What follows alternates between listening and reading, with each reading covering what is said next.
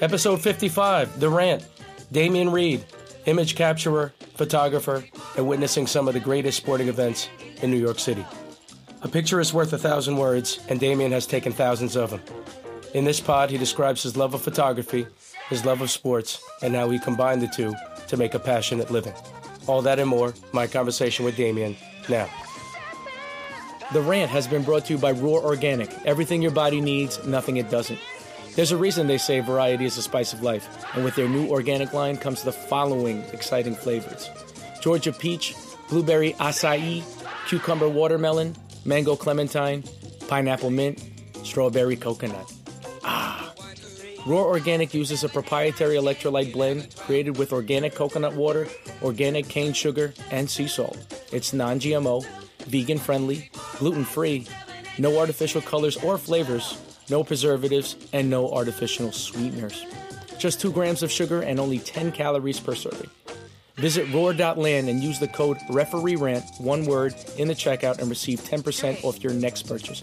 That's roar.land, code REFEREERANT. The Rant has been brought to you by the revolutionary product for referees and all professionals alike, knee tucks. What the tuck? Traditional shirt stays have been tried and true, but never accounted for those professionals that have shorts as uniforms. What do you do when you officiate soccer, or lacrosse, or even basketball in the summer?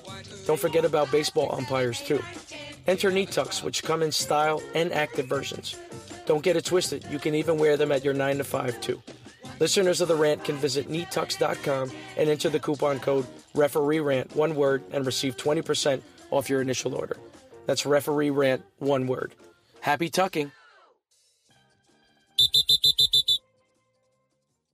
Welcome to another edition of The Rant. I'm your host, Ralph the Ref, with a special guest, professional photographer, Instagram handle NYC Sports Archive, Damion. How are you, my friend? Very good, very good. So I don't know if he remembers, but I met him at Federations, the New York State Federation tournament that was held in late March. I remember he was taking pictures, and it was probably one of the most nerve-wracking points of my life because it was a big moment for me in terms of being an official, but there was also like 9 people in the stands. So it was just like a real awkward thing, but he was taking pictures for the whole tournament. Yeah. And yeah, man, welcome to the show. Thank you so much. So I just wanted to know, what was your relationship with sports growing up? What did you play? And did you play in high school? Did you play in middle school? Did you play in college? All right. When I was a little boy, I grew up in Jamaica.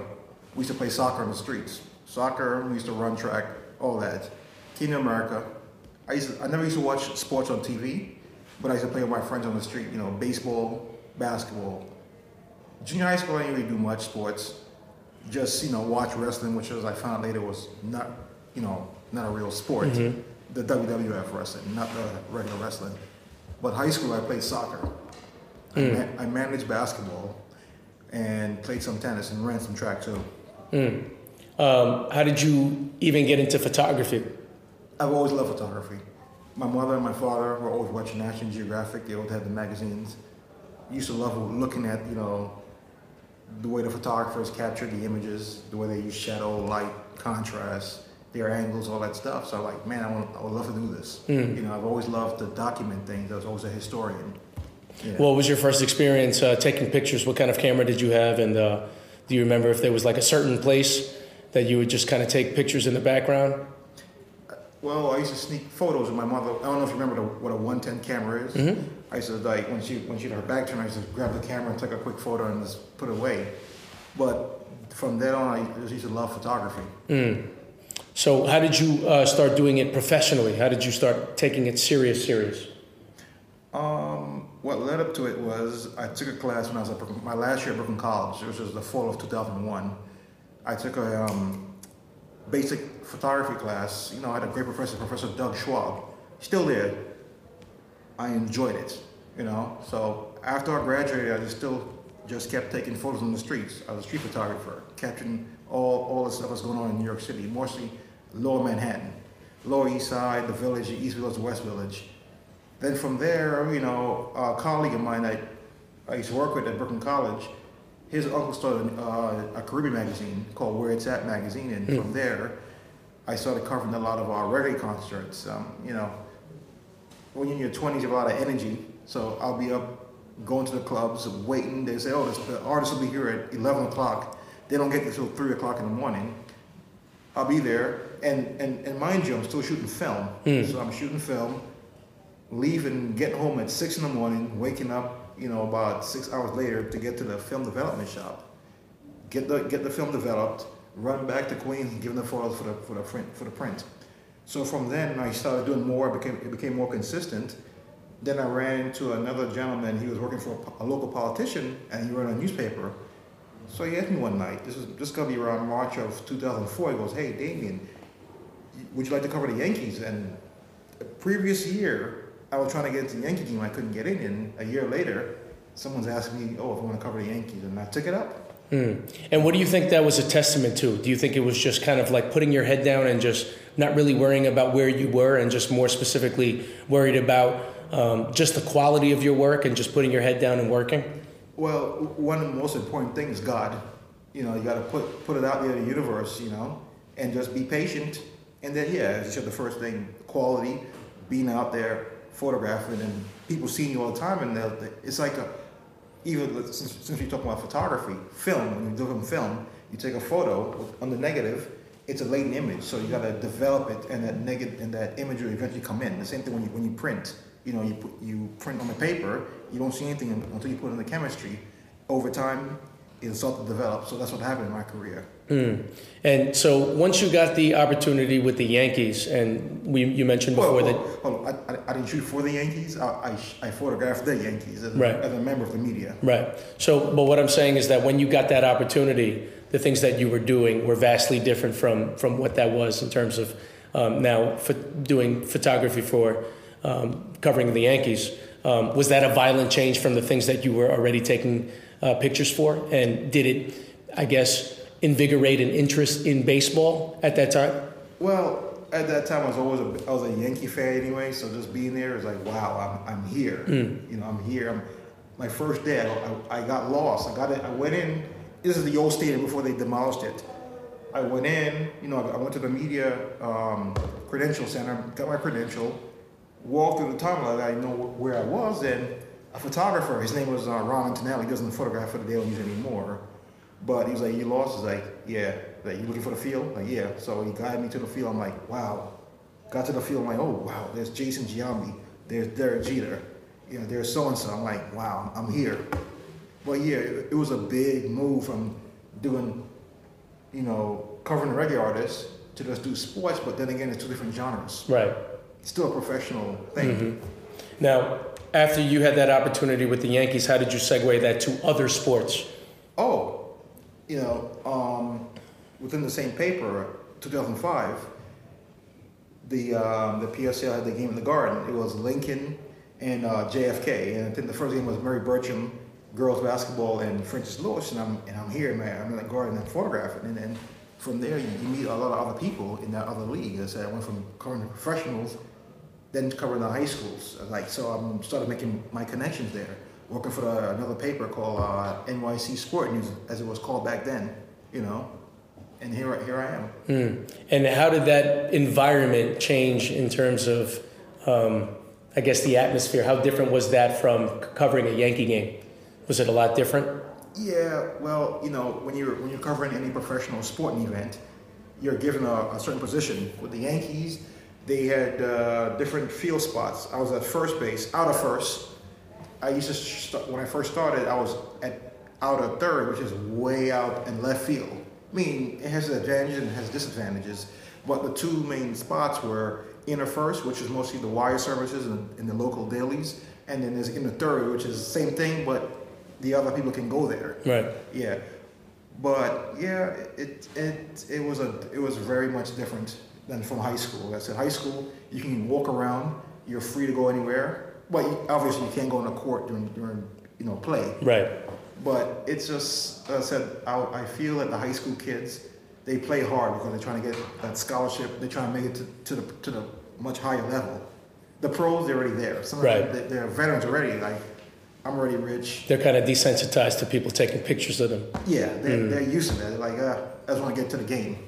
Let's say a good example, Derek Jeter. Class act, great person. He'll acknowledge you, say hello, but he's about his business.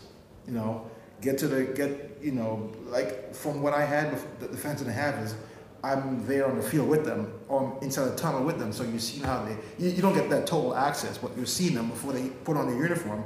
They're there working out. They get there long before all the fans get there, just to get the warm-ups. See, that's what the fans don't really see. Yeah. So we mentioned some PSAL sports, and you also mentioned that you did pictures for the Yankees. What other sports have you had the pleasure to take pictures of, and what would you say are your top 2, top 3 favorite sports to cover and take pictures of? Well, I covered the NHL. That was I as a kid growing up. Actually, I was like one of the only kids in my high school to really watch hockey. I love the contact because it's kind of similar to soccer. It's physical, a lot of running and all that stuff. So my first hockey game was it the Devils and the Rangers, and I forgot where I was in the garden. I was shooting through the hole, and I happened to capture a Yama Yager goal against Martin Brodeur. Wow. So that was Pittsburgh versus New Jersey, or was when he was on the Rangers? When he was on the Rangers. It might have been like an early preseason game, but still, the atmosphere was there. It's Rangers Devils, you know. And what other sports do you find that are your favorite to shoot? Soccer. I was able to do. I forgot what year it was. It must have been either 07, 08, or 09, when Argentina was the #1 team in the world. They were playing the United States at the old Meadowlands Arena. It was a 0-0 tie, but it was just the atmosphere. So loud, crowd was loud. You know, the hostility towards the Argentine players. It was great. Right, and I know that you're more of a photojournalist, but just describe over the years, what has your relationship been with players? What's your relationship been with coaches, and what has your relationship been with officials? Well, with players, I don't really talk to them as much. Some of them will come up to me, but usually I will not initiate the conversation. With coaches, it's the same thing, because, you know, if it's a playoff game, you don't want to get in their way. They're setting up their books for their players. You know, you don't want to disturb any of that. Or if it's a very key game for the division or whatever. The same with officials. Officials are more nice. You know, they're just like me. We have nothing to gain from this game. Me, I'm just a documentarian. The officials just they officiate the game and they keep the peace. You know, so, you know, as with basketball, I'm on the sidelines, you know, we'll talk at a timeout. You know, you guys are human beings, you know. But besides that, yeah, I have more of a good thing going with the officials, because over the time we get to know each other and we know how to stay out of each other's way. Right. Yeah. And we're similar to you, because we're observing the game from the outside, and we're the ones that are getting the brunt of the problems, and you're just documenting it all, which is really cool. Yeah, like you guys, you're more like, okay, I got to watch this player here because I just saw him throw a punch. He thought I didn't see him throwing a punch, but I got to watch him. Right. You know, the coach, you know, is getting on me, so I got to really watch that. But at the end of the day, I got to keep it a fair and balanced game. And sometimes I thought it was unfair for, you see, I used to say, oh, look at like 50,000 refs in the stands. You know, they're getting on the referee, but they're not there on the court. They don't see the nuance. They don't see the little things that go on. So having said that, do you think you'd be a good official after you watch what's going on? No, I'll stick to the sidelines as a photographer. Okay, and you also mentioned that you spent a lot of time right before that you were covering sports, that you were doing a lot of things in Manhattan. Having said that, what else do you shoot outside of sports currently? I photograph a lot of models, you know, wherever. You know, I walk on the streets, I'll see them, I'll photograph them. Mostly you see a lot of them in Soho. I'll do portfolios and stuff like that. But my main love actually is street photography, because the scenery in New York City changes all the time. You can go to Soho, you see something happening, and you go uptown, something big happening. Completely different too. Yeah. And you mentioned before that in your last year of Brooklyn College, Professor Schwab, who's still there, he was one of your mentors that got you into an interest in photography. Yeah. Do you have any other mentors? Describe who they are, what they've done for your career, and how do you think they have shaped the way you treat people after you that are trying to get into the game of photography? One guy, actually, I gotta say one thing, the Daily News, their photographers, sports staff, very great people. One of the main two people I would like to talk about is, the first one is Linda Catafo. Hopefully I'm not butchering her name. She was a phenomenal photographer. I think she's been there since like the mid-70s, but she left the Daily News around either 2005 to 2006. But another guy who really helped me, his name was Howard Simmons. You know, I don't know if he's still there, because last year the Daily News cut off all their photographers, got rid of all their staff. So I don't know where he is now, but he was a tough guy. But he would tell you what you're doing wrong. He'll show you the nuances about things, and I've learned a lot from him. And he was very strict. But I don't know where he is now. So, and you showed me off air that you still use film and you still develop it. How do you think things have changed now that everything's more digital and the world is a lot faster, and now you have Instagram where portrait is more famed than landscape? How do you think your business has changed? Well, to say it's not so much portraits. In the old days, in the newspaper, they wanted portraits. So you get like a full, let's say it's 2 pages, you get a full page, let's say, it's a great touchdown pass, or someone getting a slant, like hence the John Starks dunk on, Michael Jordan. Right. They'll put it on one side or in the front, that's a tabloid, John Starks dunking on Michael Jordan, and they'll give you the story on the other page. And then they lost after that. Yeah, I don't remember. It's been so long. But compared to now, everything is, since it's HD, the dimension now is portrait. They want a more wider shot. But coming from back in the days, I was always a film guy. To me, I still enjoy film, but everything now is digital. Everything is so fast, and a lot of these kids now, they don't quite understand, because everything to them is instantaneous. Back when I started, I was shooting film in 04. Yeah, 04, you had to, after you shot the film, you had to take the film out and put a new film in, bring it to the developer, get it developed, and eventually go to a scanner and scan the film in to get it to your editor to get it to be printed. Now, the thing that changed the game is Instagram. Your cell phone. Everything is instantaneous. What method do you prefer? Do you prefer the archaic way, or do you prefer the way it's going now? Well, when I do my real work, I like to shoot in film. But when I do my stuff with the PSL or whoever, for convenience, it's digital. So how did you even get involved in being one of the go-to guys of covering the PSAL and the Catholic League in the city? Well, it's more the PSAL. There was a photographer, his name was Richie Maldonado. He left in 02, he retired, he was a sanitation worker, but he was also a PSAL photographer. I took over from him from that, and that's how I became to this day the PSAL photographer. But with the Catholic is going back to the days of me being in the media, that I covered both Catholic and PSAL, and once in a while, the independent schools, but more of those 2 leagues. But I don't really shoot the Catholic schools for their league at all, just the PSAL. Okay. Having said everything that you have said, what do you think are the attributes? What do you think it took to get to where you are at this moment in time as a photographer? Just like with anything in life, you got to start at square one. You can't just jump over the person in front of you. There's something called a pecking order. There's people that's been in the business for such a long, like a good example is Marv Albert. That man's been in announcing for like 50 years. Probably almost close to 60 now. Yeah, it would be a shame if let's say, an example, you got a young guy coming out thinking he's a hot shot, and you want to over Marv Albert. No, people look down on you like, no, that's not right. Right. These days it's like, since everyone's about getting the news out there faster without verifying it, it's all about, let's take whatever we can get, even if it's low quality, and put it out there. We just apologize for it later. Yeah. What do you think it's going to take to get to where you want to go, and ultimately, where do you want to go? With anything else, as I said, it's all about hard work. You got to put the feet to the ground. You can't just, you'll get away with it for but so long, but eventually when you get to the higher up, they're going to say, hey, how'd you get here? Think about, I hate to say it, that college scandal, how these kids, they thought they were so much better. Right. But eventually they were found out that their parents were paying people money, Like a good example, I forgot whose daughter that was on the rowing team. The rowers that earned their spot throughout they saw since they were little kids, they earned their spot into a college level, and they're going to say, hey, this person's on a rower. Or another good example is that lady that cheated in the early 80s in the Boston Marathon. I remember that. Right? People are going to say, we never saw her. Where did she come from? How did she beat us? These are world-class runners that put in most of their lives into that sport. So just like with anything else, that's what you need to do.